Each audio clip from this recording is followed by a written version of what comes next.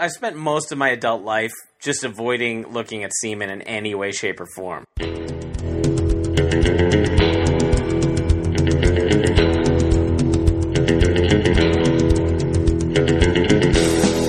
I felt like I couldn't read, like I had peanut butter in my mouth.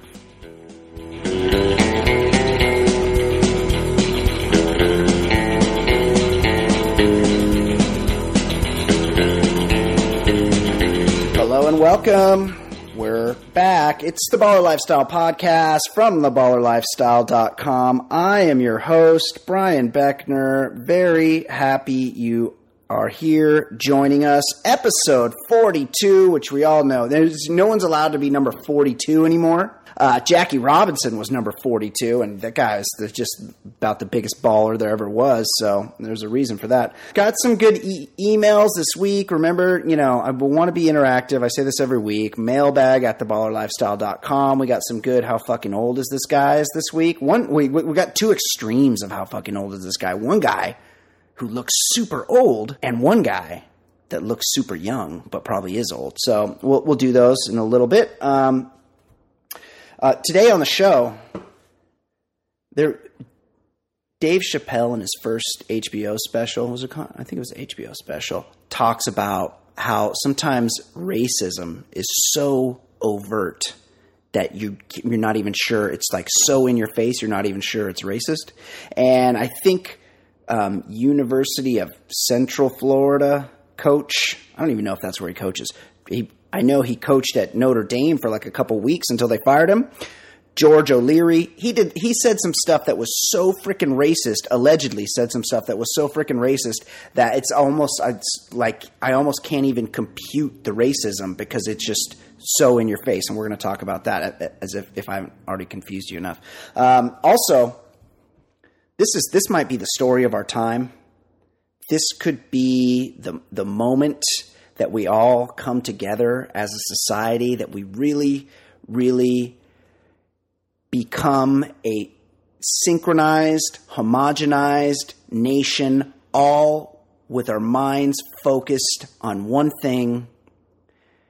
And of course, I'm talking about LeBron James' hairline. What the fuck is going on there? The guy was going bald, then he showed up a couple weeks ago miraculously with a full head of hair, and training camp starts this week and he's bald again. I don't know what's going on. I don't even know how they do that. I'm supposed to be an expert on hair systems. That's my thing, is noticing, being aware of hair systemry. And I don't know what's going on with LeBron James' hair, so we're definitely going to talk about that. Tumblr stud. Have you guys heard about this Tumblr stud? Also, like, why am I not here's two things I don't understand what they are, and I want to be one. A, Vine star. You ever hear that? Oh, this guy's a Vine star. Oh, you haven't heard of him? He's a Vine star. There's three. YouTube sensation. Things I'm not that I want to be, that even though I don't know what they are. YouTube sensation, number one. B, Vine star. And 3, this is one I've learned today, Tumblr stud. Well, there's a Tumblr stud who denies consuming his own ejaculate. Or he admits to consuming his own ejaculate, but he says that doesn't make him gay. So if that's not confusing enough, we'll sort that out later. Tumblr stud. And then the drunk list. A study came out in the Washington Post, or some newspaper. I think it was the Washington Post. The Journal, maybe? No, Washington Post. That talks about how much alcohol Americans consume. And spoiler alert, if you want to be in even the top 10%, you got to start drinking a whole lot fucking more, because people out there are drinking their asses off and you don't even realize it. If you're the biggest drunk you're probably not in the top 10%. I'm telling you that much right now. So we'll definitely talk about that. Also, we're the sports show of record. That's known. We're also the pop culture show of record. This is known. And as such, we're the interview show of record. So today, special feature today, special baller lifestyle interview with the writer. There's a movie coming out this week. It looks scary as shit. I know you've seen the commercials because they're everywhere. It's called Annabelle. It's about a scary ass doll. It's coming up on Halloween. It's horror movie season. And the big one this year is a movie called Annabelle. and I'm scared of it, and I'm going to go see it. And we have the writer, the guy that wrote that movie, Gary Dauberman, joins us today. I recorded that a little bit earlier, and we will hear it later in the show. How fucking old is this guy? We got a couple today that we're going to talk about. A couple I'm excited about. Well, one I'm excited about. One guy is so damn old, I can't guess a high enough number. And then, of course, Fancy Pop. Kate will join us Fancy Sauce will join us to discuss whatever's happening in the world of pop culture, reality television, all that kind of stuff that she brings to the show. We will be discussing later. Okay, all that said, show setup. Here's what's happening. You guys have your list of topics. Joining me now, as always, co-host, Hoboken's finest sandwich, guy that buys shitty beer for homeless people. Of course, I'm talking about Ed Daly. Ed, how are you, my friend? A little violated right now. Well, what's going on, buddy? Feeling a little violated. You know, I checked, it was a couple days ago. I checked Facebook, and it's just kind of put me in a funk for a few days. Did I get tagged in another gym post? No. This is way worse. Somebody, I think it was a high school person, but it might have even been like an ex-coworker. Somebody shared Josh Duhamel's Facebook status on my timeline. Yes. Yes. Like, just, I don't even know how to process that. Like, I mean, there's somebody who, one, is following that guy. Like, I mean, he's hunky. He's a good-looking dude. Yeah, he's tall. I can't think. He was in like a Las Vegas show or something like that. Was he in Starship Troopers? I picture him being in Starship Troopers. Seems like the kind of hunky Starship Trooper kind of guy. He's hunky. But like, it took me a long time. I was just trying to process, like, where does life lead you that all of a sudden you're just following that guy? Like, it's not like you're following. That's true. You're following like a profound thinker or somebody who's like really interesting and out there. Like, all I know about this guy is he married to Fergie? That's his thing. He's married to Fergie. Yeah, and he's handsome. And he's handsome, and like somebody's following that, and it was like a pretty vanilla. I can't say I disagreed with it, but it was like a pretty vanilla, like something like it was something to the extent that like I think it's about time. You know, gay or straight, people should be allowed to be married. And it was like, all right, like, okay. Thanks, Josh. Thanks for really, you know, having a different opinion than every person in your demographic. Like, what? And it just made me do so much thinking, and not in the way like, wow, he's up to something. It's like, well, who's following this guy? And then who felt like they couldn't put this into words themselves, that they had to just share what Josh Duhamel is saying? Well, Josh Duhamel probably has like 2 million Facebook fans, at least. Yeah. And I prided myself going into the day as only knowing people who weren't one of his followers. So now apparently there's like a degree of separation between me and Josh Duhamel's thoughts. Yeah, 1 degree. You have Josh Duhamel's thoughts in your brain, and I like that can't hurt. It's just weird. It just kind of put me into a weird funk. Like I kept going back and like, who do I really know on this earth? If I know people that are posting that on my timeline, what's it all mean? Yeah. But hey, congrats to Josh for having a real profound Absolutely. I support Josh Duhamel, and I can't say that I've ever seen him in anything. Maybe I have. I don't know. Was he on the show Lost? I've never seen Lost. No, I think he was on like Las Vegas or Vegas, one of those kind of shows. No, he's not old James enough. Caan. There was James Caan. Right. Remember, it was like, I don't know, 5 years ago, 10 years ago? Yes. That's what I know about like him. One of those Friday night type shows, right? I get it. Right. Okay, Ed, as we speak, as we go to air, before we go to air, I have the TV on. The Royals lead the A's 3-2. Yep. And I'll be honest, like, obviously, sports show of record. We tell you what you need to know about sports. Mm-hmm. This wild card format, is this the first year of this? Have they done this before? No, I know like 2 years ago, the Orioles had to play, the one time they did make the playoffs, they had to play in the one-game playoff against the Rangers. Oh, so this one-game thing's been going on for a while. I think this might be the third year of it. See, I support the Dodgers, who we all know consistently win the division. So I have never had to worry about this one-game playoff thing. And the Dodgers, of course, they won the division again this year. As did mine. My Orioles, Your who Orioles. had the second best record. Great in baseball season for this the year. Orioles, obviously. But this one-game playoff thing is bullshit. Like, these A's, they won the wild card, and now they have to go play a game against a team that didn't win the wild card, and if they lose, the No. team that didn't win the wild card gets in. No. I think the Royals had the better record. Did they? Yeah, I think that's why it's in Kansas City. All right, okay. Flip it around. These Royals, check And that. they haven't made the playoffs since they won the World Right. Series in '85. Even better, rewind. These Royals have the better record. They win the wild card, and these upstart little bitch A's who, I mean, I kind of like them. That's kind of because they're scrappy, but they lost like 2/3 of their game. They had a huge lead, not a huge they lead, sucked in but the they second had the best record in baseball for most of the season. Then the last third of the season, they basically lost every single game, and they still get to play to get into the playoffs? No. I don't like this bullshit, Ed. And when was someone going to tell me about this? This has been going on for years? I was happy enough. The Orioles were the number. I think they were the number one wild card 2 years ago, and they won the one game playoff. So I wasn't bitter, but I was very prepared to be bitter if they lost that one game. Yeah, that's bullshit. Like, let's not. Here's the thing. Like, other sports, you put all the teams in the playoffs. I don't care. Like, the season doesn't matter. The regular season doesn't matter. But baseball, the season is a freaking marathon. There used to be just two leagues, American and National, and whoever got first place in those two leagues went to the goddamn World Series. And that's, like, I understand it can't be that way anymore, but still, you work this whole season to have to play one game and lose? I'm not into it. I'm not into it. It's one thing if you tie. I mean, I get the one-game playoff if you tie. Right. But one team was at least one game better than the other team. They should advance, right?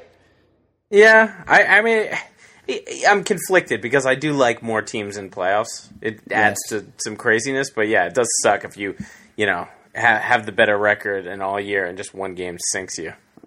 I agree. Yeah. But our teams were real teams that just won their division, so they get a real series. Right. I do like. Well, I am sort of annoyed. The Dodgers are going to play the St. Louis Cardinals, and I follow that Best Fan St. Louis Twitter account. Yeah. Which is basically just means the opposite of that. It just retweets of all the stupid things St. Louis Cardinals fans say. Yep. And the big thing today was who's going to win the Cy Young, Adam Wainwright or Clayton Kershaw? Clayton Kershaw. Is that a discussion? It's not like Clayton Kershaw had a transcendent season. People are talking about him winning the MVP. He's like one of the best pitching seasons that we've seen in decades, and they're not sure. Like the St. Louis fans aren't really sure. Is he going to win it? Because Wainwright had a pretty good year too. Right. Well, Yeah. they're assholes, and Tony La Russa was a real asshole with his 8-hour baseball games. Oh yeah, he was the worst. Yeah. Well, I'm heading down to the Charm City for Game 1 against the Tigers on Thursday. Shut up. Can you take a buddy. train? Like, what's the distance between Jersey and Baltimore? I could. I think it's about 3 hours By train. It's a 3-hour drive or train. Pretty much train and driving is pretty much the same time. Because the train stops so much. Yeah, I mean, even if it stops like 3-4 times, it's enough. It just, I don't know. It maybe takes a roundabout route, but it's not. Maybe it shaves off like 15 minutes. Yes. And I'd rather take the train, but the prices I saw were insane. So I'm just driving down and staying at a hotel and getting up first thing in the morning. Nice. That's awesome. You deserve that, Ed. I'm happy for you. Yeah, thank you. That's great. Thank you. Okay, let's talk sports. What's going on in sports? All right. In March, University of Central Florida defensive coordinator Paul Ferraro left the team after 2 months on the job due to, quote, personal reasons. On Friday, Ferraro decided to sue UCF for breach of contract. Apparently, Ferraro wasn't a big fan of head coach George O'Leary's behavior. Ferraro charges that the blotchy coach, who once had to step down from his brand new Notre Dame job for lying on his resume, is also an incredibly weird racist. Among the charges, O'Leary repeatedly called Ferraro a guinea Oh my God, I don't even know what that means. Oh, does that mean he's Italian? Yeah, it also means he's from 1952. Yeah, that's old school. Yeah. O'Leary also referred to the entire NFL as a Ruru tribe. I don't even know what that means. Which I saw in the notes or like the comment section. It's some sort of reference to an old joke about big dick tribesmen. Oh my God. And then O'Leary once advised coaches to check African American players, quote, to make sure their gums are blue because they are bigger, faster, and stronger than black players with red gums. Holy shit. Brian, tell me the truth. If you're starting a football team, what are the most ideal gums that you're looking for? I didn't realize gums came in colors. Yeah. I never. I thought gums were only for dentists, but apparently football coaches have some sort of. Like, I'd prefer not to see anyone's gums. Like, Never. If I had my choice. That's the thing that drives me most crazy, and there are many things about Miley Cyrus. Oh, she's so gummy. She's real gummy, and I don't like seeing it. Super gummy, and she's always really like flashing her teeth and sticking her tongue out and stuff. And she's so really gross mouth. I feel like these days they can reduce your gum size too. I think they go in and they can like cut your jaw, like not your jaw, but like along the gum line, and they can take out some bone in there and stitch it back closed.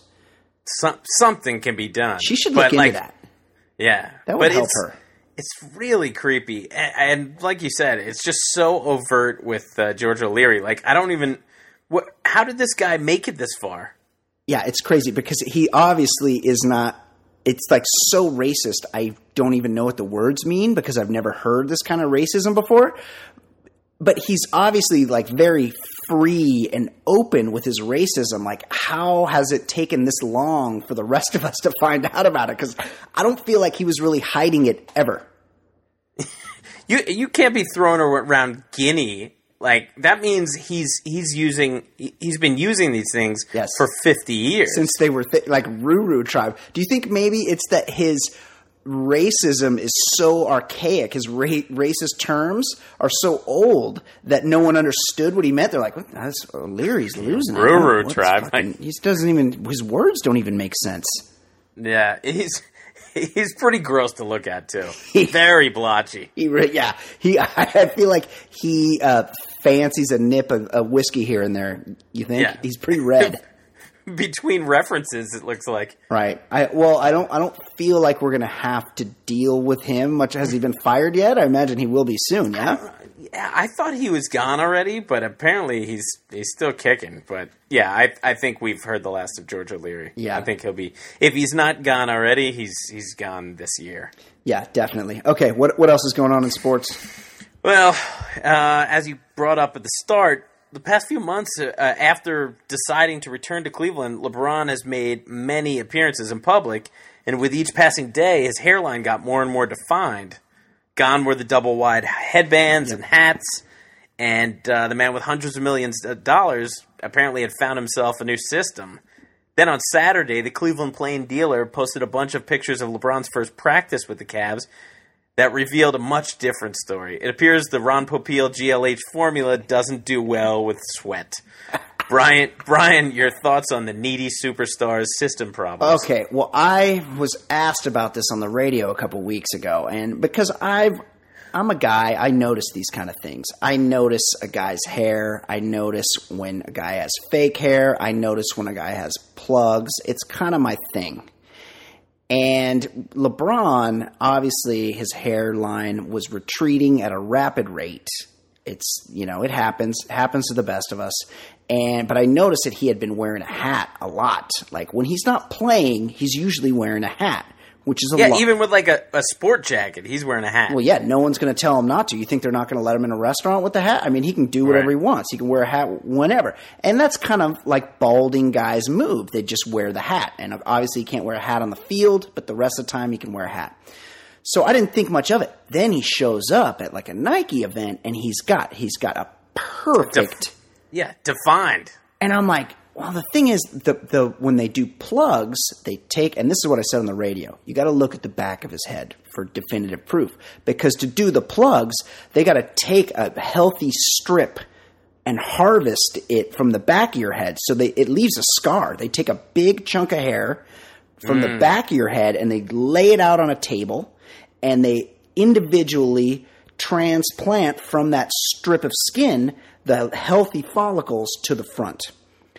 But I was like, he's been wearing, and a lot of times guys cover that up. So you'll see like a lot of actors with like weird, long, greasy hair. And you're like, what are they doing? Well, what they're growing out their live hair.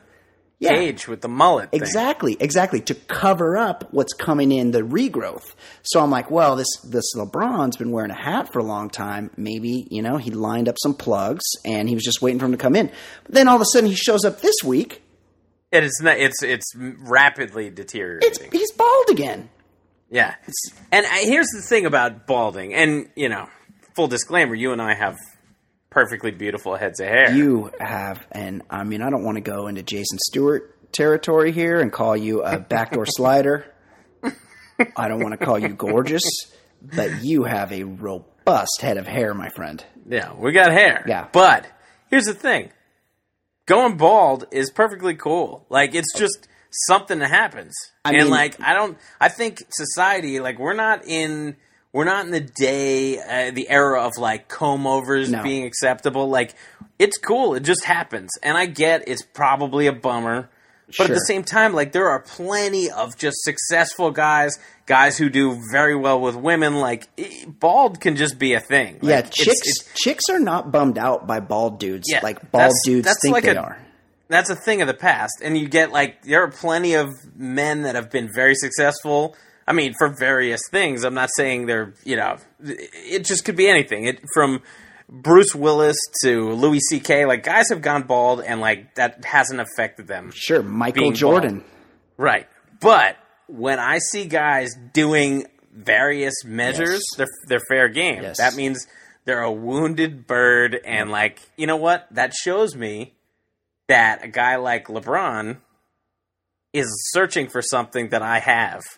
That's right. And he desperately wants it. Oh, you've got something on him. What you're saying is he's got hundreds of millions of dollars. He's got championship rings. He's got yachts and islands and private jets and marketing deals. It looks like he's 6'8". He's 240 pounds. He's like an Adonis. He's the best that's ever been. But you got something he doesn't have that he wants. That's right. Louis C.K. doesn't want he doesn't give a shit. No. But a guy like LeBron, you can see he's searching.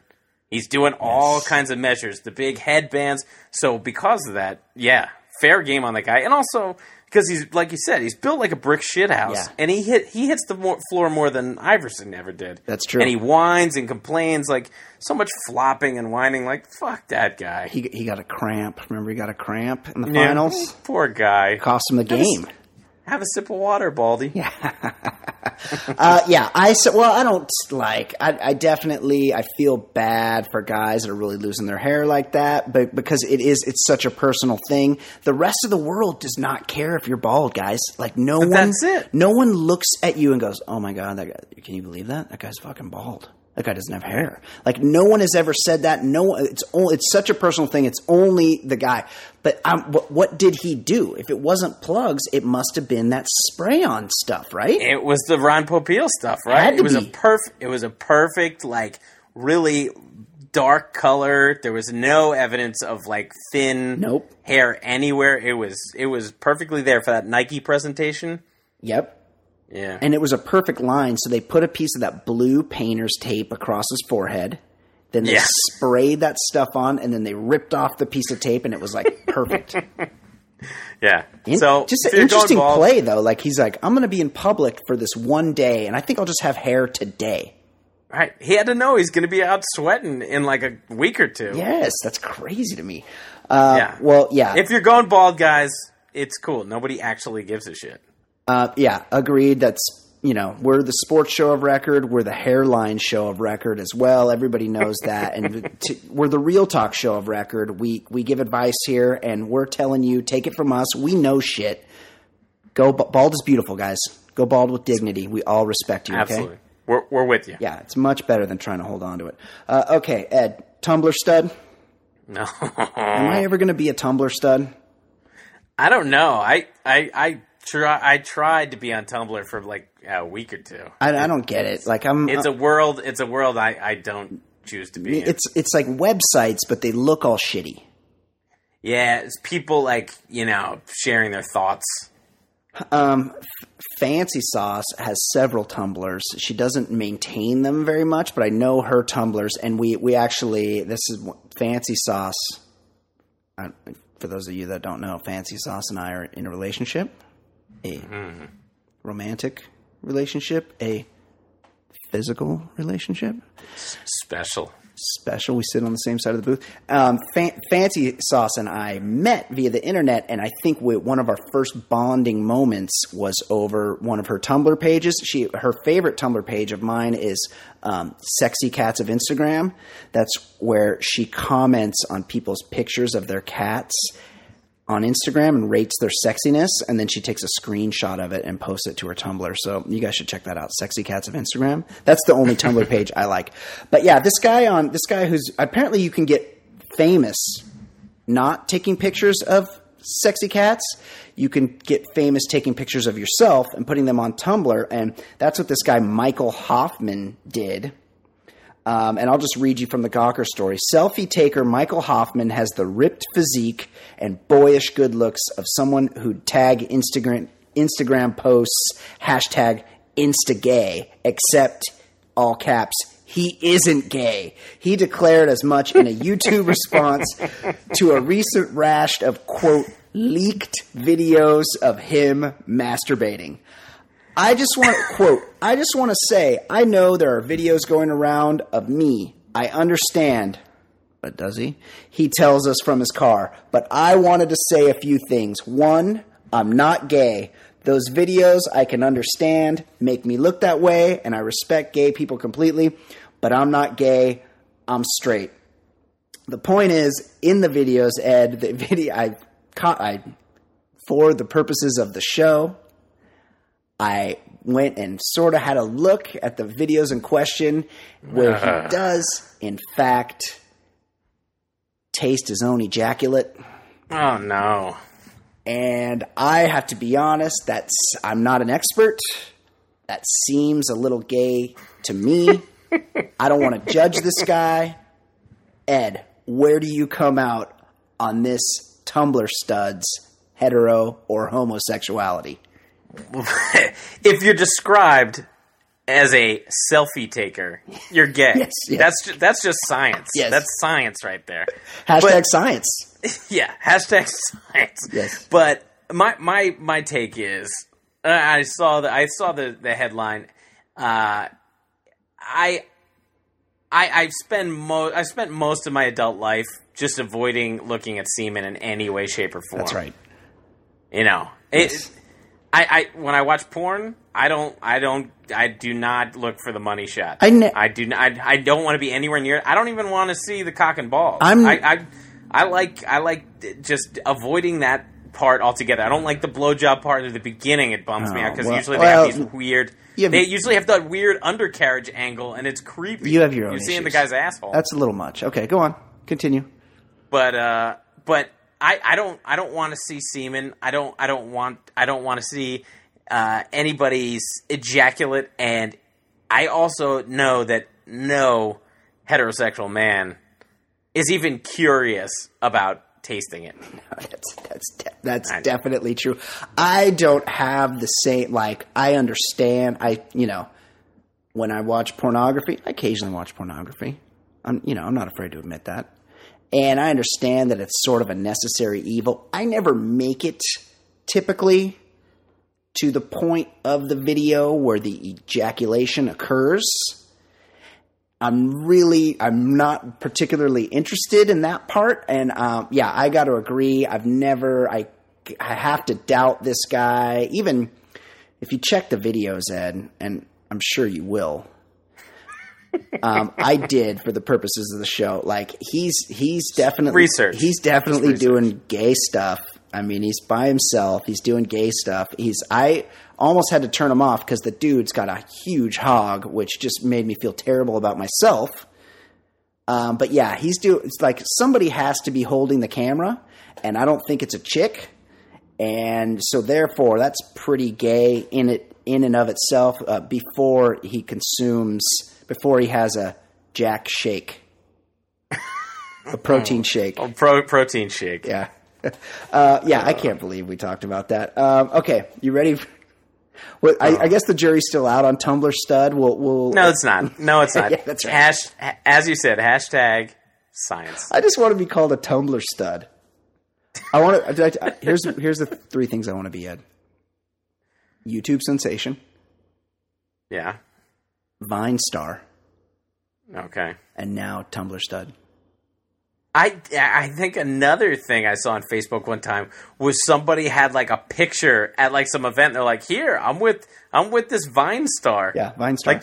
And it was just some dude. Yeah, dude who looked like Gallagher. Yeah, he was a Vine star. I heard an interview with some YouTube sensation on a podcast, and he's like millions of followers and he makes all this money doing these hilarious YouTube videos. And the guy was the least interesting. He was the most boring guest, the least funny person I've ever heard. I was like, well, this is it?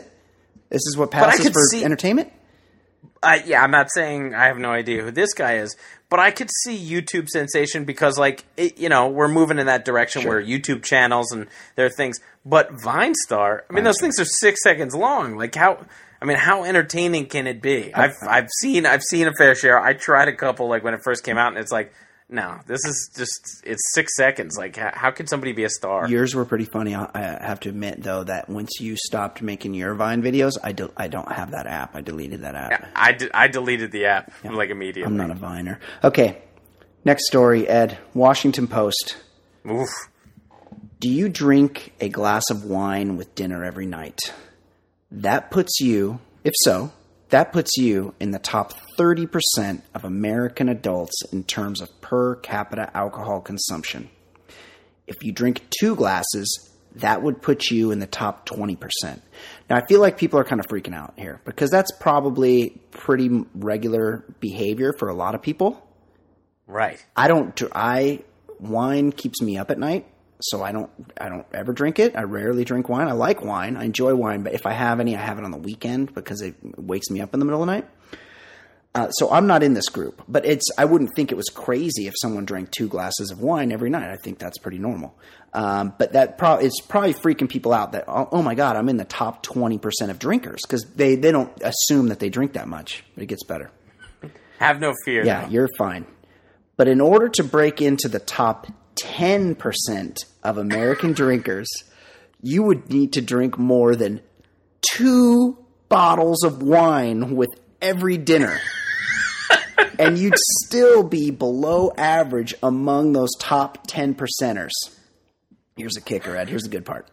The top 10% of American drinkers, 24 million adults over age 18, consume, on average, 74 alcoholic drinks per week, which works out to a little more than 4.5 750 ml bottles of Jack Daniels, 18 bottles of wine, or 3 24-can cases of beer in a week. Ed, I know you fancy a pop every now and then, but do you have the capacity to ratchet up your drinking game and get in that top 10%? I need you to get up to that 74, 75 drinks per week number. Can you do it? Yeah, so that's, around 11 drinks a day. 11 drinks a day, Ed. Jesus. I was thinking about it because it did. I'm not a wine guy really at all. Maybe very rarely, but my problem with wine is I don't know. I think it either fucks me up more, or just gives me a headache more. Yeah. I don't know, something about it. It's just not totally agreeing with me. I feel like it takes a lot of practice to get good at wine, and I don't have the willingness to really start drinking a lot of wine, so it doesn't work for me either. Well, my problem with even giving wine a shot is I love beer and I love whiskey. Me too. Or bourbon or scotch. Me too. Like I like that. I like some brown alcohol. Me too. So I just, that's enough for me. But Concur. It's just, for me, I'm one of those, on the weekend, if I'm, out at a bar drinking, like I could have 6. I could, I could have 5 or 6 drinks there, and then maybe I'll have, a bourbon or scotch here and there. And I'm sure I add up to the top 20th percentile because, after you average it out, and maybe I pour myself a double, I'm in like the 11 drinks a week or whatever it is. Yeah. I'm in that range. But like, my God, I think even in college, and I was getting pretty fucked up. Like I think in my peak of like senior year of college where I was just knowing that the end was near and I was like, all right, I'm going to try to get blackout every night. I don't know if I hit 75 drinks in a week. Well, that's a 12 pack, basically a 12 pack every single night. That's doing big work. Crazy. And this is people who are admitting this. Right. That's the thing is that everybody, you go to the doctor and the doctor gives you that questionnaire and says, how many drinks a week do you have? They automatically add a percentage to that because they know everyone lies about the number of drinks they had.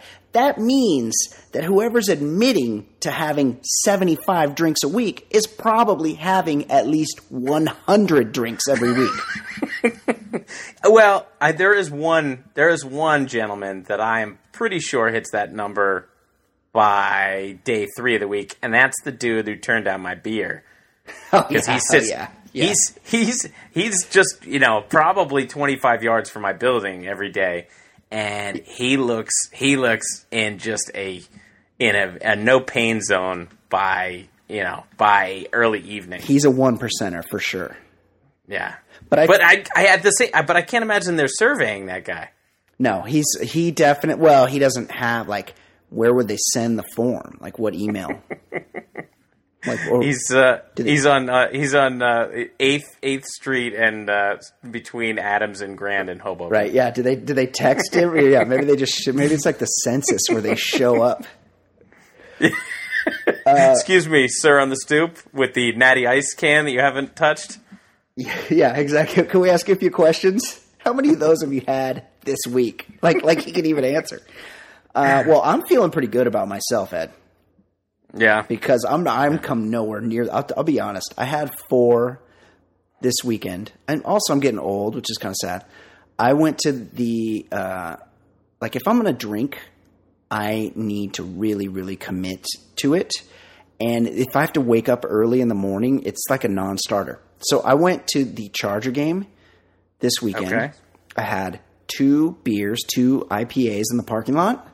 And then inside the game, they have a few stands that sell craft beer, craft on draft. I had 2 IPAs inside the game. I had 4 beers. Came home. I went to bed at 9:30. I woke up the next morning. I get up early, go to work. I felt like complete, absolute hell the next morning. I had 4 beers. Yeah, that's a shame because that's a pretty that's tame. Low, tame drinking for a football game. Yeah, I was with my kid. It wasn't a go hard day. I certainly had the capacity to drink more, but I was like, I'm going to take it mellow. 4 beers. I don't want to be hungover. I don't want to feel like shit. I felt like complete shit. I didn't sleep well. I just felt like shit the next day. So yeah, whoever is able to drink these 75 drinks a week, more power to them. I wish I could be on their level. Do you think it's just college students? No. I mean, who are these people? No, it's full-blown alcoholics. They come in all shapes and sizes, Ed. Yeah, I guess. Yeah. All right, Ed, you ready? You want to do a couple of How Fucking Old Is This, guys? And then we'll do our interview. We'll play our interview with the great Gary Doberman, and then we'll get to fancy sex. Okay. Ed, hold on. I have to Google these people. I will not look at their ages. These were sent to us today by, hold on. Oh, like a real talk show host, like somebody that was worth the shit would have all this ready. But I'm not one of those people. Okay. So these were sent to us today by, I believe the gentleman's name is Rob Armstrong. And he had 2 great suggestions for how fucking old is this guy. The first, big star where Ed is from. He's been around for 500 years. He's super old. He's super rich. He's so fucking boring. Like, if you've ever turned on this guy's radio show, you're almost like, am I on a radio station? Because the periods of dead air are so extreme, you're not even sure you've landed on a radio show. And yet he keeps getting jobs. He's extremely wealthy. It's amazing to me that this is possible, but it's true. Of course, I'm talking about East Coast, New York radio icon, Don Imus. Ed, how fucking old is Don Imus? Well, I've known about him because he's been the punching bag. He's been Stern's guy. But the thing is, Stern hasn't really made fun of him much in the last decade because he's that irrelevant. Yes, exactly. He's still on, by the way. He did have one of those, I think, like copying off of Stern. He had one of those TV shows where they were showing his radio show. It was on MSNBC. Yeah, he has and I remember he has crazy dyed hair. He looks and he dresses like a cowboy. Like he wears a giant hat and a big bandana to like cover up his turkey neck. Yep. And he's really racist and terrible. I have to think, because when I first remember seeing him was probably like 25 years ago. Yeah.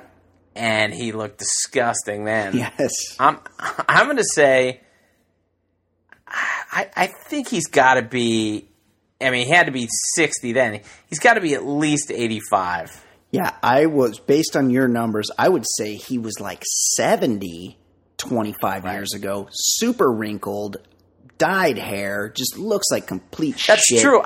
I've never seen a 60-year-old look like that. I'm going to say he was probably 70. No, 60 years old. You're looking good in your 60s. This guy, he looked at least 70. He's super wrinkled. And he still plays dress up. Yeah, he dresses up like a cowboy. Bless his little heart. So if he was 70 20 years ago, that would make him, or 25 years ago, that would make him 95 years old today. Happy 95th birthday, Don Imus. Ed, you ready?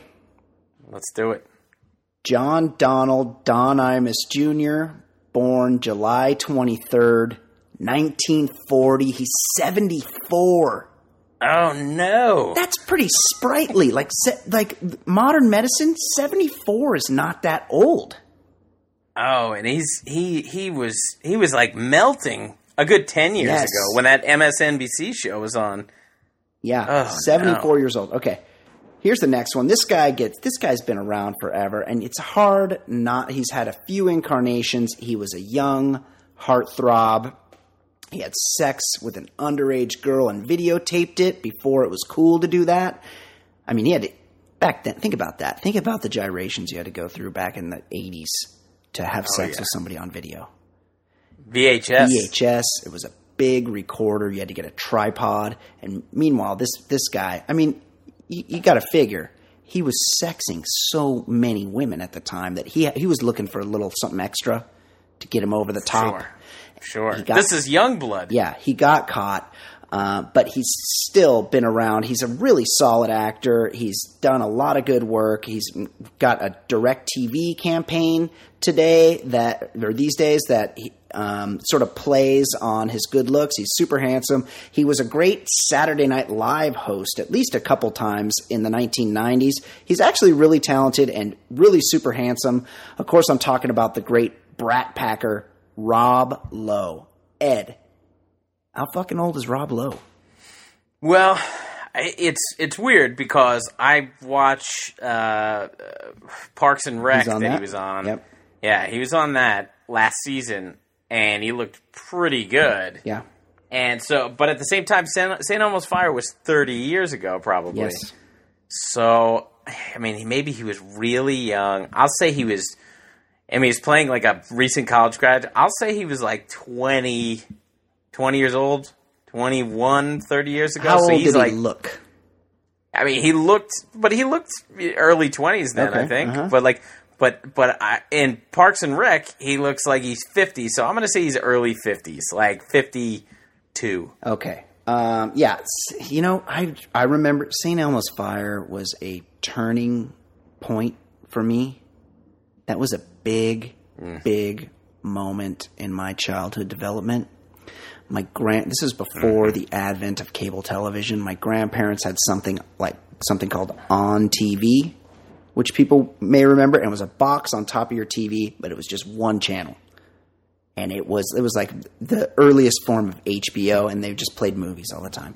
And that St. Elmo's Fire, that movie would be on a lot. And Demi Moore was in that movie. Yeah. Who, I might add, had the most ridiculous suicide scene ever. She was attempting suicide by open window. Yes, yeah. She wasn't going to jump out the window. She was attempting suicide by cold. Gentle breeze. She was going to gentle breeze herself to death. She was a little strung out and a little chilly, and they had to break down the door to get in there. But she had that smoky voice. Jules. Yeah, she was up to some stuff. She was dating older guys. She was wearing a blazer with shoulder pads. Like, I was all in on Demi Moore in that movie. What were we talking about? Oh, Rob Lowe was in it as well. I would have guessed he was like 30 back then. Like, everyone was so much older in 80s movies. I would have said he was 30 years old. I'm going to go with that. That was 1985, 29 years ago. That would make him 59 years old today. I'm going to say Rob Lowe is 59 years old, and he looks great. He looks like late 40s. You ready, Ed? Yeah. What do you got? Robert Hepler Rob Lowe was born March 17th, 1964. He's 50 years old. Wow. So I was going a little late. I mean, he was playing a college graduate, so yeah. I was just trying to say he was in that range, but wow. Yeah, really, really, really surprised by that. But hey, Rob Lowe, 50 years old, good for Rob Lowe. Okay, Ed, I had a chance earlier today to interview. There's a movie coming out this weekend I'm scared of horror movies, but this one looks pretty good. The commercials are super scary. Yeah. It looks creepy. Yeah. Looks like a good one. It's called Annabelle. It's going to be the horror movie of the year for sure, and it looks like it could be one of those classic ones that you pop in every year around Halloween to scare the shit out of yourself. Of course, I'm talking about the movie Annabelle. It drops this weekend, and I had a chance to interview the screenwriter of the film, Gary Dauberman. Take a listen. Here's my interview, the Baller Lifestyle podcast interview with Gary Dauberman.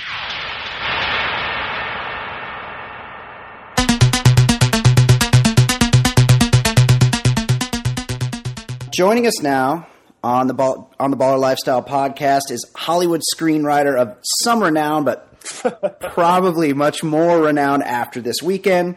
Of course, I'm talking about the great Gary Dauberman. Gary, how are you? I'm doing well, thank you. Thanks for having me. This is a big weekend for you. This is your movie comes out. Annabelle comes out this weekend. Is this your moment?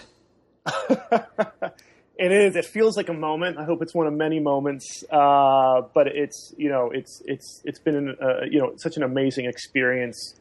And it's great for it to finally be seen by hopefully lots and lots of people. Right. The work itself is the reward, and all of us creative types know that. But but you want them to let you do this again, and yes. You want them to want you to do this again, and you want them to want you to do this again at a number that you find palatable and makes you very happy. So how many screens is the movie on, and what's it got to do? What's a win this weekend going to look like? How much money do we need to make? A lot. Right. It's over. It's over like I think like 3,000 screens or something. That's a lot. Yeah, you can. I think it'll be playing at your local multiplex. I can, no matter who's listening to this, in their corner of the world. I think it's safe to say it'll be playing in a theater near you. Well, go ahead. Well, that means it's going to be a big movie. If they're putting it out a lot of places, they're promoting. I know they're promoting it because the commercial keeps scaring the shit out of my kid. So for those, I tried to show my kid the other day, and he wouldn't have it. Yeah, it's scary. Okay, so for people in my audience who maybe don't know, tell us about Annabelle. Tell us about the movie you wrote that's coming out this weekend. Well, the Annabelle is a this all started with a movie that came out last summer, The Conjuring. I guess 2 summers ago now. Right. And which to me, when I saw it, was an instant horror classic. Really? It's fantastic. It's James Wan directed it. He is he really is a true master, a true genius in this world and in action and just in movies. Right. And The Conjuring opens up with sort of a short side story centering around a doll called Annabelle, and it was one of my favorite parts of the movie. And The Conjuring is such a huge success. I got a call a few months after it opened, and from New Line asking if I would be into writing a feature-length movie on just the doll, and I was immediately in. And that's crazy. That's crazy yeah. that part of the movie resonated with you, and it's almost like kismet. It's almost like too good to be true that you get a phone call going, "Hey, what do you think?" It really was, because I was such a fan of the movie. I'm such a fan of James Wan, the people involved, the director John Leonetti. It's just so to be able to work with that group. It was, it really, really felt like too good to be true. I started writing it almost a year ago to the day that it will be released. So, Crazy. I started to write it, and then it went in production, and now it's, then in post, and now it's coming out all within a year. So that's a whirlwind. Yeah. It's been nonstop, but it's been, a nonstop blast too, but the movie's about, takes place in 1970. And, when I was looking at just sort of researching that time period and it's the Manson murders had just occurred. You had the Vietnam War happening. You had, in music, the Beatles announced their breakup. You had the first, what many people believe is the first, heavy metal album being released. So it was really this period of transition. So that was sort of the germ of an idea, or maybe like a young couple transitioning to becoming new parents. And also the early 70s. That's sort of a golden age for the horror genre itself. So that's sort of the movie sort of fits in there. Oh yeah, I drew heavily on inspiration. For instance, Rosemary's Baby was a big inspiration. That kind of psychological horror, that creeping sense of dread. Oh yeah. That they did so well back then that I think John really, really captured in this movie. And it's got it's got that psychological layer sort of underneath all the supernatural scares that the jump scares and all that stuff. Sure, you got to have those. Yeah. And this movie has some just great ones. When you got someone like John, the director John Leonetti has been James Wan's DP for I think 5 or 6 movies now, and so James let him helm this movie. But it was great to have James there too, as just hey, what do you think about this, or him telling us what if you guys did this, and you're like, oh, that's brilliant. Let's do it. And did you, as a fan of theirs, did it help you in the writing process to be able to sort of picture what it was going to look like as you were writing it? Yes, because I knew it was going to look good, because John, he shot the hell out of James, The Conjuring, right. Insidious. So I knew it was going to look great. I knew he had this great eye.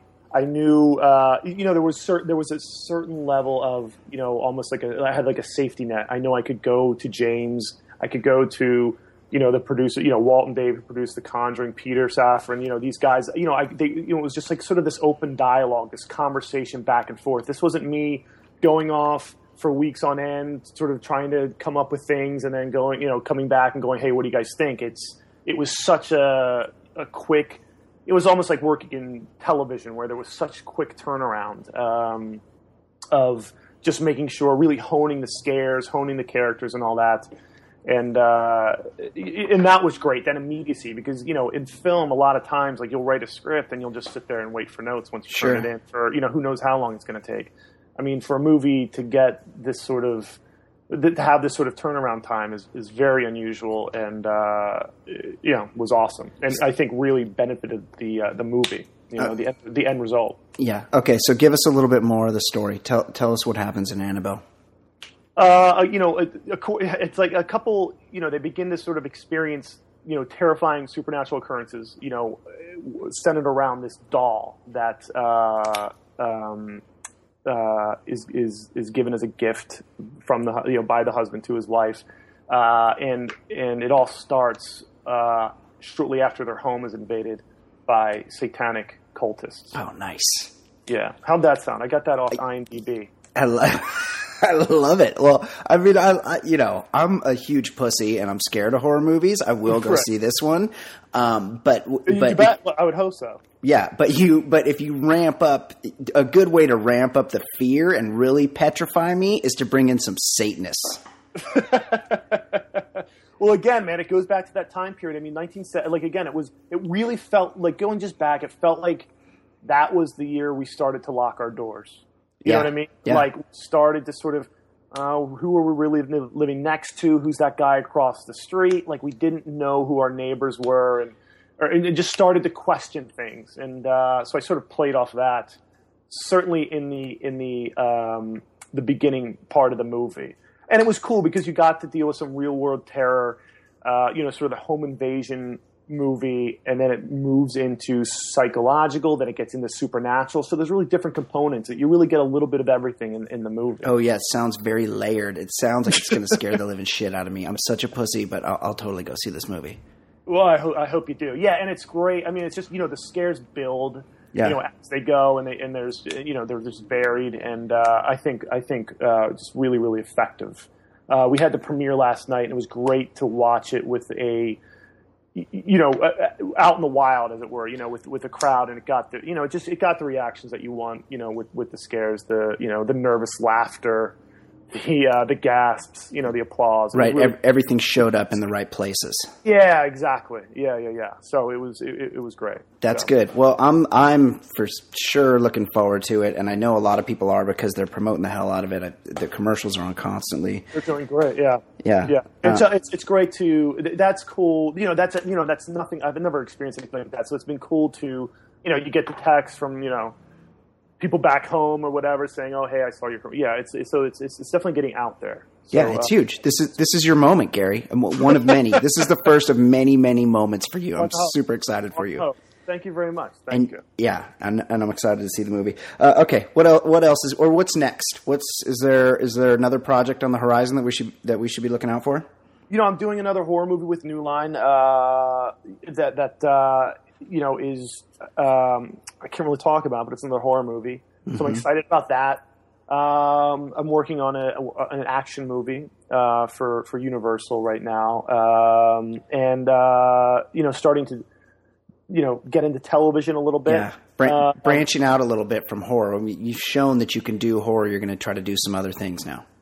But I also, horror I just love, and I sort of never want to move fully away from that. I don't, you see a lot of times, man, like, people will do a horror movie and they'll use it as a stepping stone for other things, and that's great. And, but they won't return to it. Yeah. And to me, it's such a great, I just love it. And it's such a great movie going experience. When you do a horror movie and it works, it's just really, it's just great to share with, other people in the theater. Do you know what I mean? Like, you get something about going to see a horror movie with a crowd that I don't think you get necessarily when you go to see, like a drama or something like that. Well, it's a quintessential movie experience. Everyone can picture the person sitting there eating their popcorn, getting scared, and the popcorn flying everywhere. Like that. That's what it means to go to a movie. And it looks like you made a good one here, and I hope you make a whole bunch more.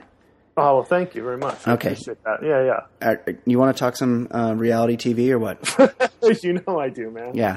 Well, you're a big Brother guy, which, I mean, I know you and I like you, but I don't get Big Brother. I've never watched it. I don't know anything about it.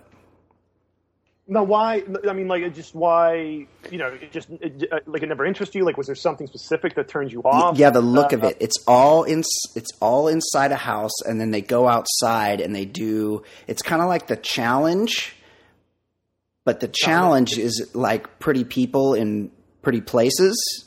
Yeah. Having the shit scared out of them, and in the Big Brother, it's like they're just inside some shitty tract house in Chatsworth, and if I want to watch something happen in a shitty tract house in Chatsworth, Yeah. it's not going to be Big Brother. You get what I'm saying? First of all, it's on the CBS lot in Radford, which is right down the street from where I live. Yeah. And I get excited about that because I like watching the show. Because it's happening right down the street. I know it's happening right down the street. It excites me. Like I'll hear a plane go over my house, Yeah. and then I'll watch the live feeds, and I can hear that same plane later. And that's amazing to me. It's like live theater. You don't know what's going to happen. I love the challenge, but I think your comparison is off. I mean, it's like live theater, other than the part of live theater that's entertaining. Oh, this is super. This is. I mean, it's like this is like the politics involved, the campaigning. Just people being called out like on their just their bullshit constantly. It's how life really, it should be. It's like this little pressure cooker inside this house. It's sort of it's fun to watch that boil over. It's sort of like Survivor, except they're not starving to death. They're not. They're very, very well fed. And do people bone there? People have intercourse? Yeah. I mean, they do. Oh, dude. I mean, they've had that. Some guy, what season was it? I want to say 4 or 5 seasons ago, built a jack shack in the backyard. No, he didn't. Yeah. Oh, God, that's so gross. but fantastic, though. Yeah. I mean, like, the guy had some needs, and he wanted to take care of it. Right. You know what? I don't fault him for that. And he made a private area to do that. Exactly. I think that's I thought that was just, I thought it was great, nice to his other house guests that, like, listen, when I'm in here, don't bother me. Yeah, he should have won. He should have won, but that was sort of his brightest. Based on masturbatory courtesy, he would have had my vote. Yeah. Well, it's tough. He was a very complex character. This guy, Howie was his name, and he was certainly a bully in the house. But but for this one thing, he was very, very gracious. Good for him. Did you that you haven't convinced me? I also happen to know because of you that it's not only a TV show, but you can turn to another channel and just watch what they're doing in the house when they're not even on TV. Yeah, I mean they are on TV, but it's not the show. No. It's the live feeds, and it's the perfect. It's like I love it because it's great. Like I can write to it. It's like just great background noise. Yeah, because it's boring. It's like no, it's not. But it's almost like writing and like Yes. like when you're in Starbucks or something, you'll like eavesdrop on conversations. You'll hear it's just that great. I love being a fly on the wall. I love people watching, and here I get to do it from the comfort of my own home.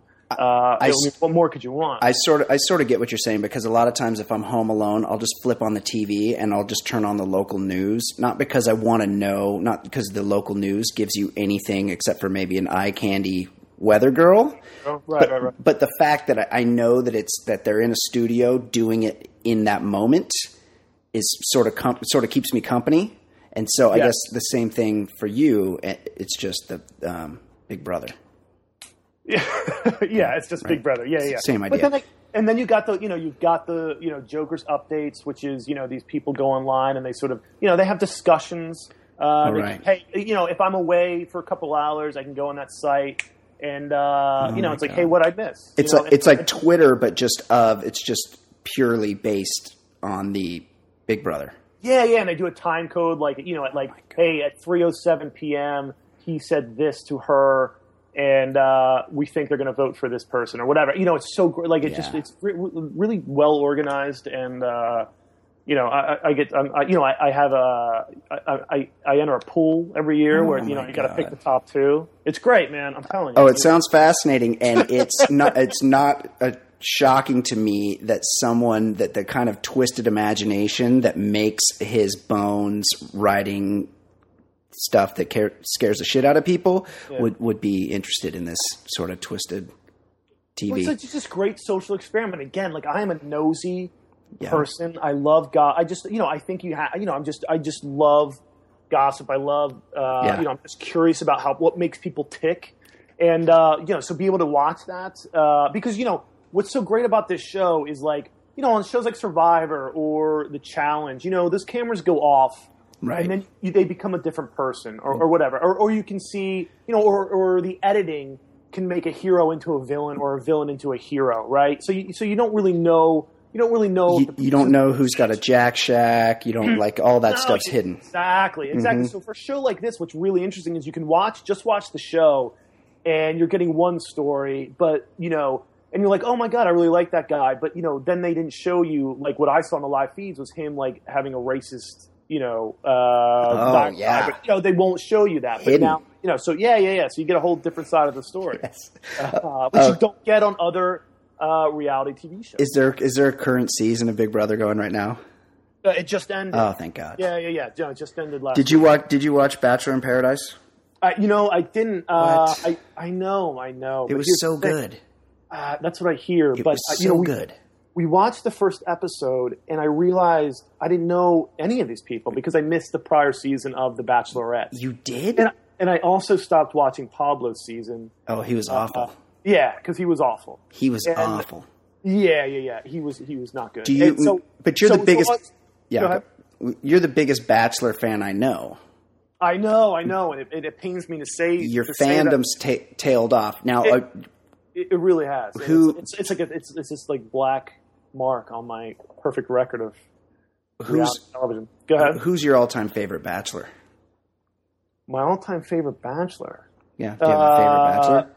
Don't say if you go Firestone. This could be the end of you and I. I got a favorite. Who is it? Byron Velvick. That was the 1 year. I think it was like the third or fourth Bachelor. Yeah. Where they decided to skew older, and they got like a 40-year-old bro, Byron Velvick. He was a fucking bass fisherman, legit, real job bass fisherman, and and he had awesome hair, and all the broads were into him. And I think he ended up marrying the chick, but then it didn't work out. That might have been. I don't know if I actually saw that one. That might be before. Like my first experience into Bachelor. Like when was Trista? Was that second season, third season? I think they did a Bachelor, and she was a finalist on the original Bachelor, and then she was. The first Bachelor, he was called like Alex Michel or something. He had like some Frenchy name. Right. Okay. So I think he was the first one, and then I watched Trista. Yeah. And one of my favorite moments of reality television is when her now husband Ryan. Yeah. Read his poem to her. Oh, yeah. On the first cocktail. Yes. Which was great. Not a bad poem, not a great poem, but this guy's a firefighter. Yes. And all I could think about is like, this guy's going to get so much shit when he goes home. Of course. Is there such thing as a great poem, by the way? I mean, he could have channeled Bob Dylan, right? Or Pablo Neruda, my personal go-to poet. Wow, there you go. And Robert Frost, Walt Whitman. And I just still feel like it would not have gone over that well. This season of The Bachelor, one of the suitors, the finalist, one of the two finalists The Bachelorette wrote The Bachelorette a story, like a fairy tale storybook with like pages, and read it to her in just one of the most, and it was not good. As you can imagine. Oh, wow. That's surprising. He's like Princess Andy and Prince Nick, and he read through the whole thing, several pages. It was awful. I'm sorry you missed it. Do you have I have a tendency, I get so embarrassed for these people, I will have to turn the channel. Yes. I cringe and look away. Yeah. It's really, but I have to, I'm like, all right, I got to turn the channel, and then I'll look back, because I feel so embarrassed, or I don't know what it is. Yes. But it's embarrassment. Yeah. I mean, it's a very strange. You know what it is, Gary? What? It's shame. That's shame. All right, man. I appreciate you joining me here. I'm going to go see your movie this weekend. Go see Annabelle, please. I am super excited. The movie is Annabelle. It is, if you cannot find it, you are a moron, or you live in a terrible place. And Gary, we'll have you on again. This was fun. I appreciate you coming on. Thank you. Well, thank you. I'm a big fan. It was awesome to be here, so thank you. All right, I appreciate it. Gary Dauberman, everybody. All right, thank you.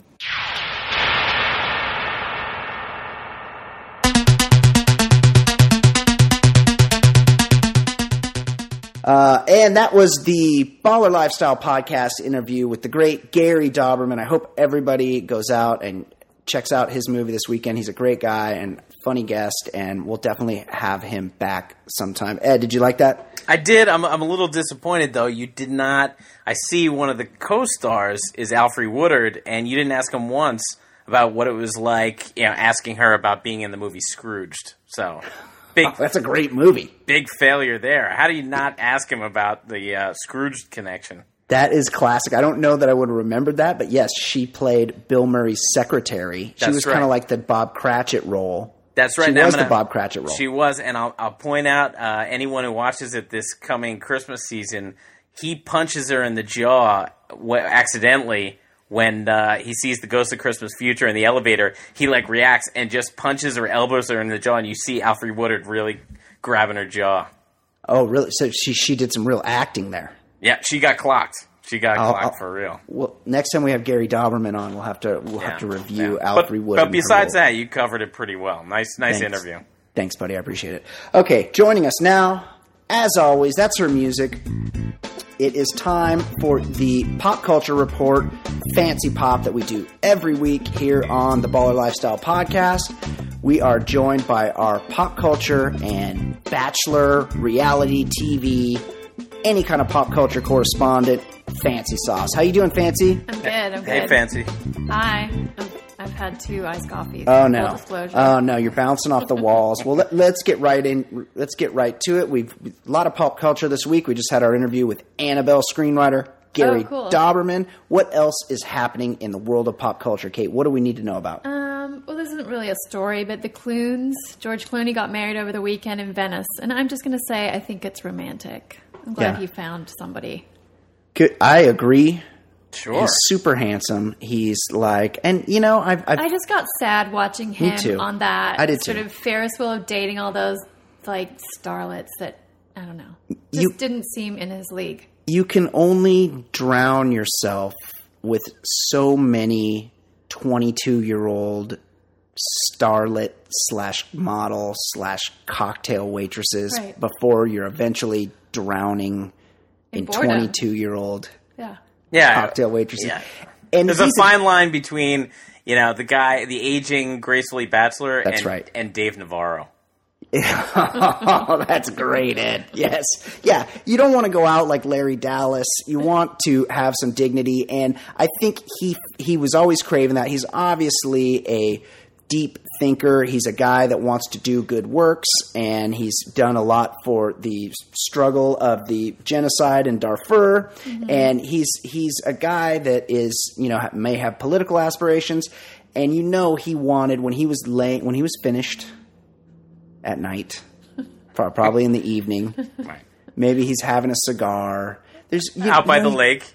Yeah, out by Lake Como. You can only have so much sex, and it can only last so long. And at the end, you want a partner. You want someone that you can share time with and have similar thoughts about the world and share your opinions and really be able to have a deep conversation with them.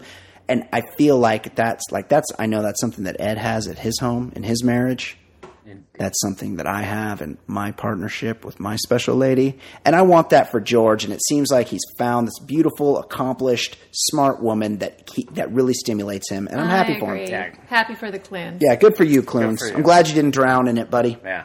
All right, moving on. In celebrity meltdowns, we haven't heard much from her in the last 12 months, barely even a tweet. But just shy of 1 year after checking out of a rehab facility, it seemed like Amanda Bynes was doing pretty well.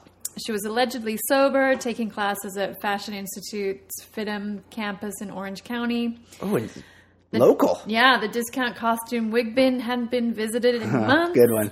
Until yesterday, when Bynes was arrested for driving under the influence of a controlled substance. Today, TMZ reported that the substance was the stimulant Adderall. And she may have also been smoking weed, which I think is just a speculation based on her previous predilections. Although Even though Bynes has prescribed the ADHD medication, she was acting impaired. A California Highway Patrol spokesman said Amanda was displaying symptoms that led us to believe she may have been under the influence of a stimulant. It possibly could have been a combination of a stimulant and other drugs. We do not know. Well, that's usually the way it works.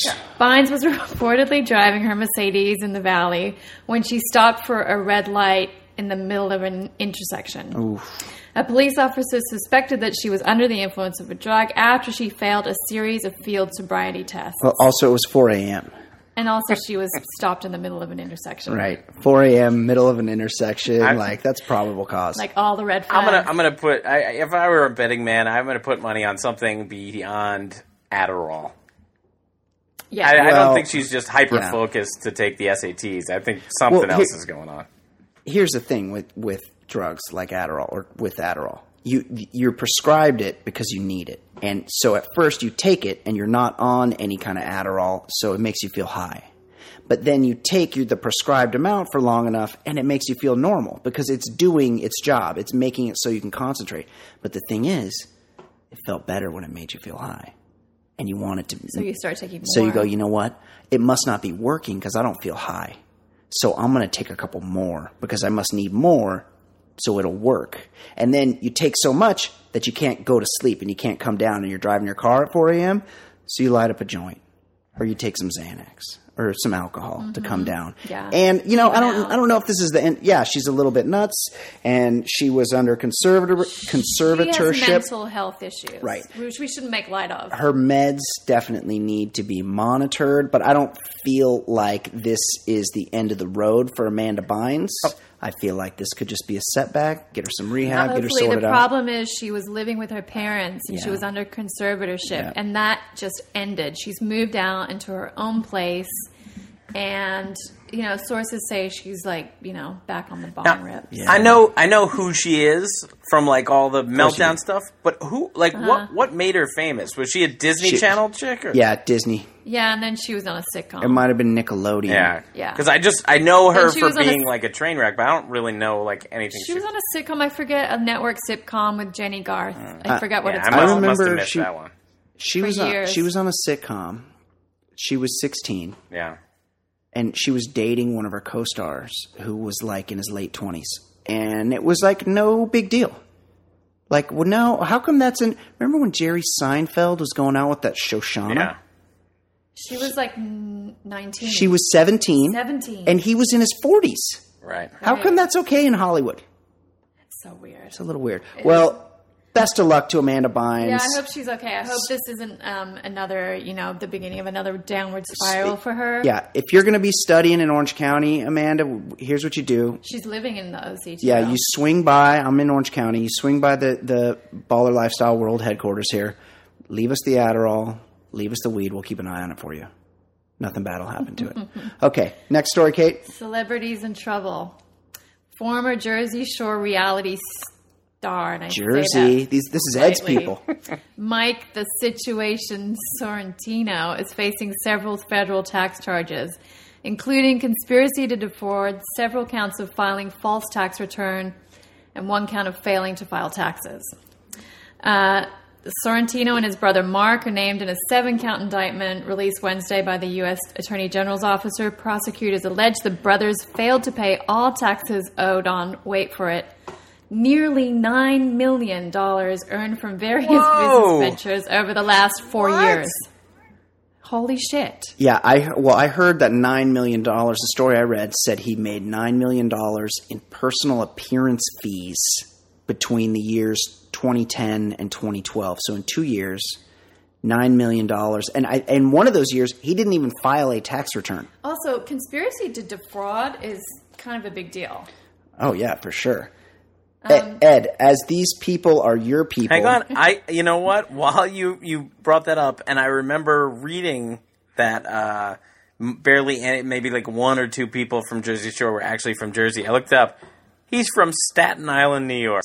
That's true. I mean, it's the same difference, right? No. Is there a difference? Can you walk to a ferry right now? Can you walk outside, get in your elevator, go down your building, walk outside, walk to a ferry that will take you to Staten Island? No. I can walk to a ferry that takes me to Manhattan.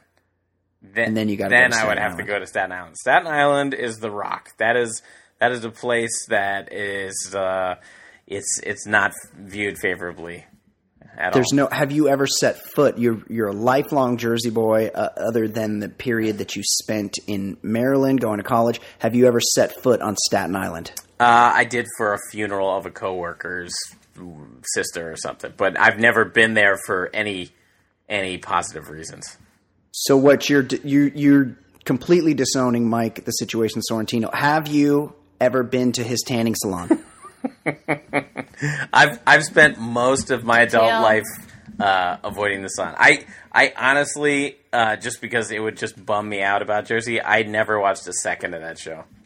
Did you know what? ever? I didn't either. Did you ever run into any of them down Maybe the I shore? watched one. If there's one thing you should know about me, is the only time I go to the beach is under heavy protest.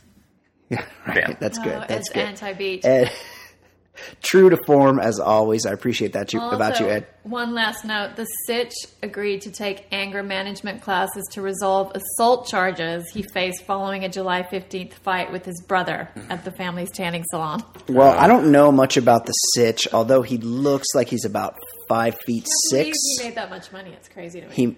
I don't know who was paying money to go see the Sitch, but the guy's pretty fit. He's got abs. He's pretty muscular. Like, he might have lit up that brother of his. I feel kind of sorry for him. Yeah. Yeah. Hopefully they get this worked out. Get yourself a good tax attorney. Go get your taxes filed. I feel like this is something that can be paid for. Although this happened to Willie Nelson. Willie Nelson owed. Willie Nelson trusted his money to Price Waterhouse Coopers. Uh-huh. And they fucked him over somehow. Right. And the IRS came and said, you owe us like $20 million. Jesus and Christ. he didn't have it. Right. And they said, all right, we're going to take all your shit and we're going to sell it. That's what they do. That's what they do. Repo. And everybody came to the auction. How people sad. that knew Willie. Did they buy it and give it back bought to his him? shit. That's so nice. The Texas Longhorns coach Darryl Royal bought Willie's ranch or his house or something, gave it back to him.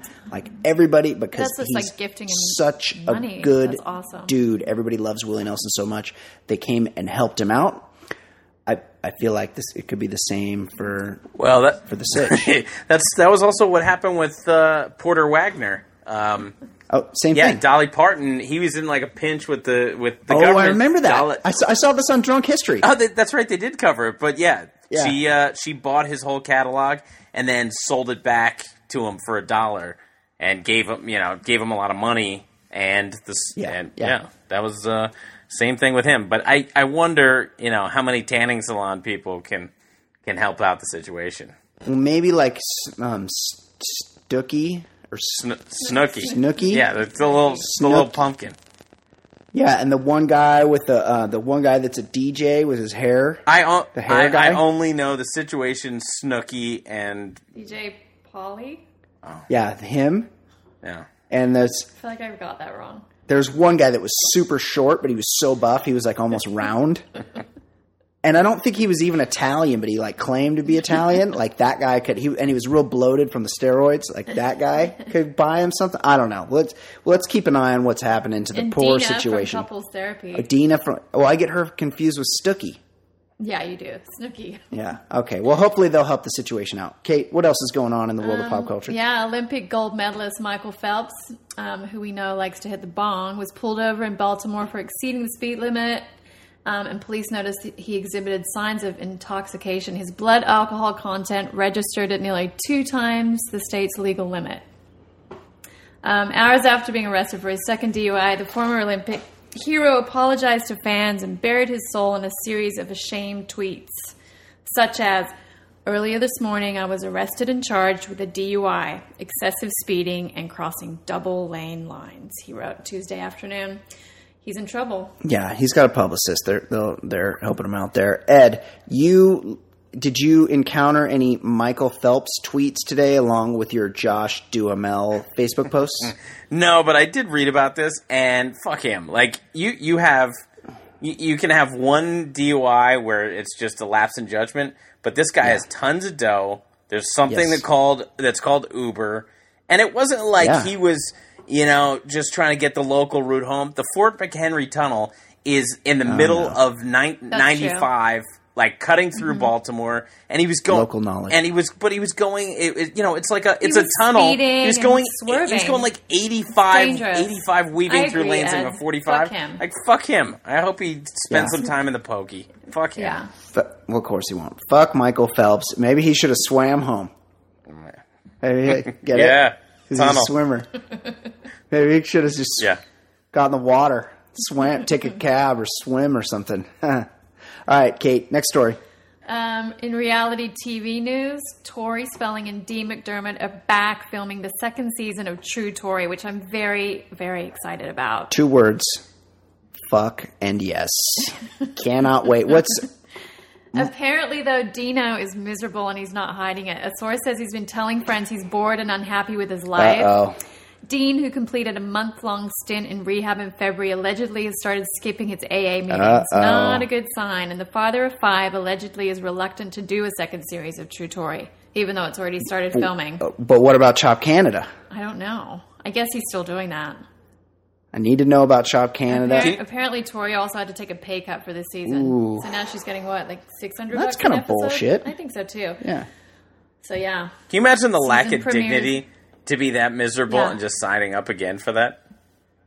Yeah, Yeah, 'cause he's got nothing else going I on. don't think he has a choice. He's got Chopped Canada. That's true. He's obviously doing both. He is a giant man baby.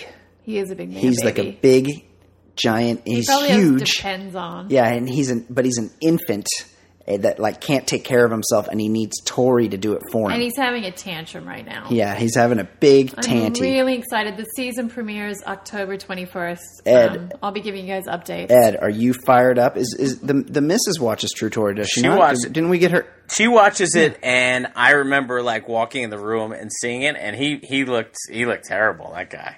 I don't know what he used to look like, but there's no way somebody signed up for a guy looking like that. No, he's a defeated man, and it'll be great to watch his death spiral in the next season of True Tori. Right. Anything else, Kate? Yeah, last but not least, do you guys know who Ariana Grande is? She was on SNL, right? Yeah, she was just on the season opener. I know who she is because she's on a show that my kids watch, and her character talks like this, and I just assume that's how she spoke in real life. But then she also sings songs, but she. So I've realized only now that she's just as a character that talks like that. Right, she's acting. Yes, crazy. She's becoming a big pop star. I heard she's a diva. Yeah, well, that's what this story is about. She continuing to get bad press for her prima donna behavior. She's also from Boca Raton. Mouth of the rat. Right. So apparently after she appeared Rat on the Saturday Night Live season opener, she played a small show at the Out Hotel in New York City. Before she got there, she made security clear out the entire lobby of the hotel. So even if you were a guest, you had to clear out. No one could sit in the lobby. Oh, fuck and then off. she came in the back anyway with an entourage of 21 people apparently, who then took over a huge conference room and turned it into a dressing room. So yeah, it's previously been reported, that she's a huge diva, not nice to people, talks shit about her fans. And she demands photographers only take shots of her. From Isn't her she left like side. 18? The best part about people She's like young, this, yeah. people like this, I'm is not sure how old she is. there's exactly one pop, maybe 2 if you include Beyonce, but like really, Madonna's the only like pop star from a young age that had any sustainable career after like 5 years. Great point. That's a great point. That's Yeah. the beauty. When you hear assholes like this, you just know it's going to be really infuriating when they can't get a table anywhere. Like that she'll get her comeuppance just because every single pop diva has gotten theirs. That's what's funny to me. Like, I always try to put myself in these people's position, and I'd be like, if you have one success, I'd be like, I would save all that fucking money and just figure that I wasn't going to make any more money ever. But they all think it's going to last forever. Yeah, it lasted forever for 1 or 2. I guess Beyonce and Madonna. That's it. That's it. Right. That's a great point, Ed, as always. Kate, anything else? That's it. Before I go, I just want to say that my Twitter follow of the day that made me laugh is Assistant to Doug, @Assistant to Ellen.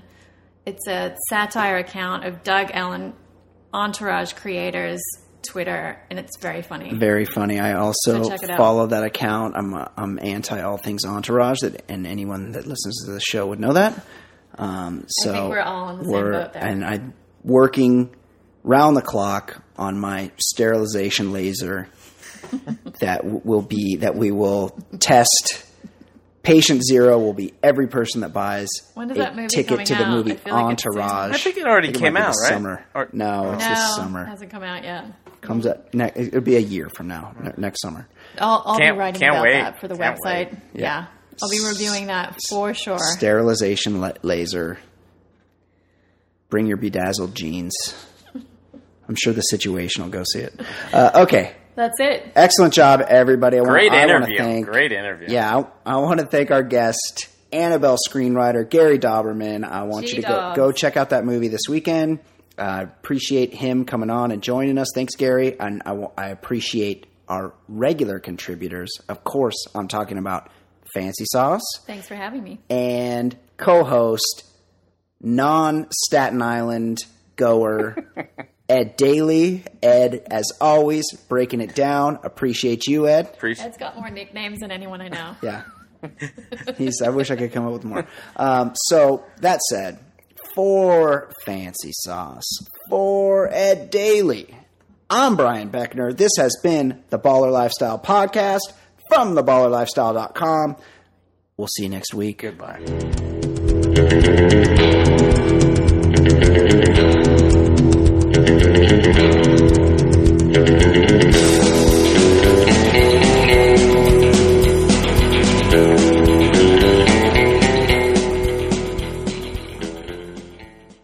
BetMGM has an unreal deal for sports fans in Virginia. Turn $5 into $150 instantly when you place your first wager at BetMGM. Simply download the BetMGM app and sign up using code Champion150. Then, place a $5 wager on any sport. You'll receive $150 in bonus bets, regardless of your wager's outcome. And if you think the fun stops there, the king of sportsbooks has plenty of surprises in store. Check out daily promotions, same-game parlays, live bets, and so much more. Download the app in Virginia today and get $150 in bonus bets instantly from your first wager. Only at BetMGM. BetMGM and GameSense remind you to play responsibly. See BetMGM.com for terms. 21 plus only. Virginia only. New customer offer. Subject to eligibility requirements. Rewards are non-withdrawable bonus bets that expire in 7 days. Please gamble responsibly. Gambling problem? Call 1-800-GAMBLER. Promotional offer not available in Washington, D.C.